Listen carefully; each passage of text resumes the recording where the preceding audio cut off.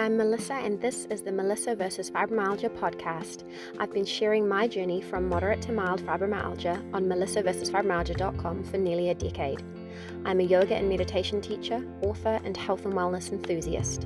In this podcast, we discuss research, tips, and tricks from my journey to help you with yours. If you know someone who needs this knowledge, please share this with them.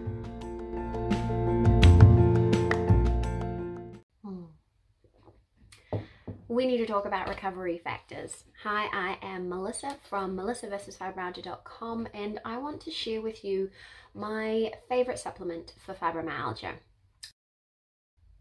Recovery factors, amino acid complex.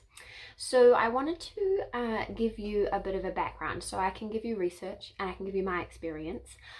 And then it's up to you to do some research and have a chat with the people in your team to decide if it's right for you. But it has made such a difference for me that I have to let you know about it.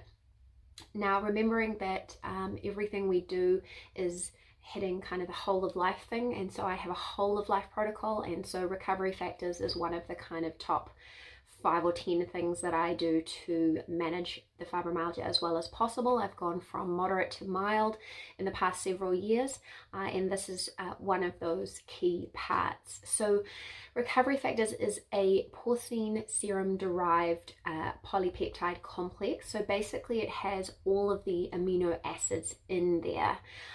So I think what's happening with it is that you're hitting all of those nutritional deficiencies and getting them into the bloodstream in a more efficient way than perhaps eating some of those things and then letting it convert in your body.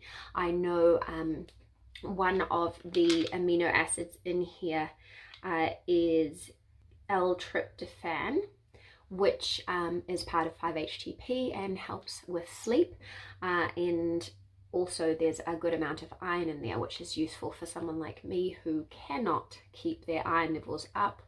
I can't even get my iron levels up through supplementation, but recovery factors, I have kept it up. So basically, recovery factors came on my radar at the end of 2019 when Dr. Teitelbaum, who you know that I love, his book From Fatigue to Fantastic is a must read, but he was offering the opportunity to try a supplement that he had been finding helpful so that he could do a bit of an informal research study. So I said yes please. Really quickly I started when I got it in early 2020 and gave it a go, and really haven't turned back since then. So being an avid learner, I was researching and looking for information from the second I heard about it. So I found this quote here: patients with sleep disorders demonstrate a nutritional deficiency of tryptophan, choline, and GABA. Fibromyalgia patients also have reduced blood levels of serotonin and 5-HTP. Please don't make me say the full version of that word, but basically a double-blind randomized trial compared an amino acid-based medical food with trazodone to study sleep latency and parasympathetic autonomic nervous system improvement in sleeping hours, and the results showed improved sleep quality without morning grogginess, along with improved nighttime parasympathetic activity with the use of the medical food. Now, we know that sleep is important for fibromyalgia, and we know that the nervous system is important for fibromyalgia. So that's a pretty cool finding. Amino acids really do help a lot of different parts of the body as well. So from treating sleep disorders and energy deficits to the nervous system and methylation factors that support proper neutralizing and elimination of toxins. There really is quite a lot that these amino acids can do if we can get them into the right place and digest it well. An old article I found from Dr. Teitelbaum's website says, I recommend supplementation with all of the amino acids as opposed to using a single one by itself, as that supplies overall nutritional support and it's less likely to cause a relative deficiency of other amino acids because they play a part together, right? So you don't want to over supplement one and not another. So that's the kind of the background of using amino acids and what they can do for us.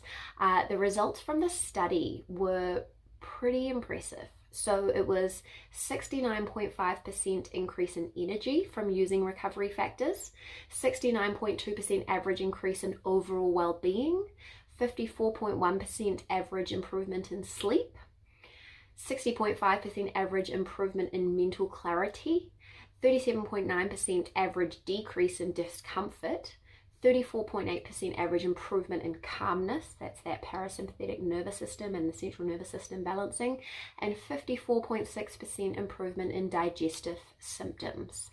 And this is certainly my finding as well. The increase in energy, the improvement in sleep, and the improvement in digestive symptoms were all remarkable for me. And I think that it stems from sleep. I think a lot of it comes from sleep. But anyway, so the first couple of nights when I was taking recovery factors, I took the full dose as recommended, and I slept like I was heavily sedated. And then when I woke up in the morning, my neck was so sore from the immobility, and I had a severe headache. So after struggling through a few days of feeling more and more lethargic, I emailed Dr. Teitelbaum's office asking if I should reduce the dose, and Dr. T himself responded and said, yep, I should definitely decrease the dose and play with it and see what works for me. So I reduced to half of the dose, and I continued to sleep better but less heavily. I noticed less gut issues and slightly less pain and some more energy, which will have come from probably freeing up energy with the gut issues, but also from the sleep. Now, because I have a reduced dosage, then my bottle lasts me longer, which helps. So that was a good finding, because getting the bottle to New Zealand is a bit expensive when you add postage on top of converting American dollars to New Zealand dollars. But in March 2020, I ran out, and then we had lockdown in New Zealand. So I had no supplement, no physiotherapy, lots of stress, no childcare, and a brand new job. I started working 20 hours a week back in my kind of in real life job as a fundraiser, and my sleep deteriorated, and migraines, which I had had none in so long, I think maybe one the year before, escalated. I mean, I had so many days where I was incapacitated, and it was a pretty rough time. In June, I agreed with my doctor that I'd go back on amitriptyline to try and help manage them, because I really didn't want to escalate to any of the migraine medicines yet. Like, I'm not against them, but I wanted to try things that I knew already. But I also ordered the Recovery Factors supplement because it had just become available to public at that point. So my bottle arrived much quicker than I expected due to the pandemic, so I was very happy about that. I started with 2 tablets a night right before bed, which I take with my low-dose naltrexone, and so between that I was sleeping better. So I was getting between 10 and 18% deep sleep most of the time, and we know that deep sleep is a big issue in fibromyalgia, and for that reason alone, that's why I pay $100 New Zealand dollars a month, not a month, per bottle. It lasts me, I think, 2 months. Because I take 3 tablets a day, because I can't handle the higher dose. So it's basically doing the job of a really good quality multivitamin, but does so much more than a multi can do. So it's pretty exciting. And like I said, for the first time, my iron levels got up without painful injections in my butt. So that was fun. But remember, if you're considering trying it, you want to check for interactions.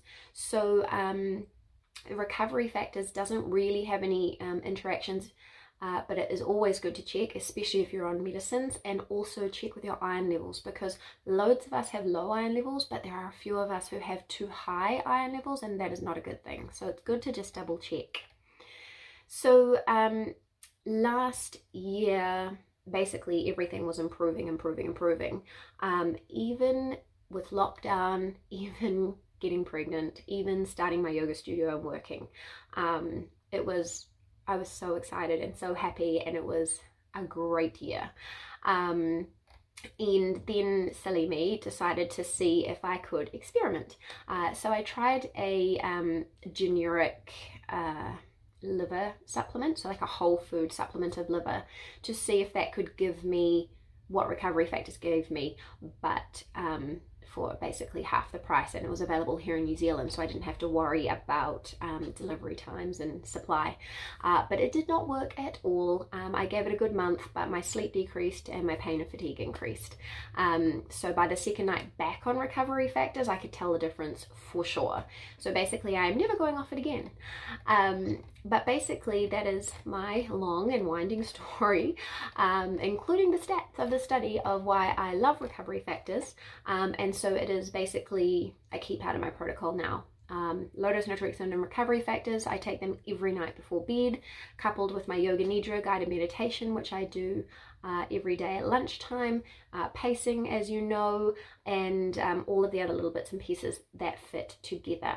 Tell me, have you tried recovery factors? Are you thinking of trying it now because of what I shared with you? Let me know. Also, if you do want to try it, I actually have a discount code that you can use, so check that out as well. I'll catch you again soon.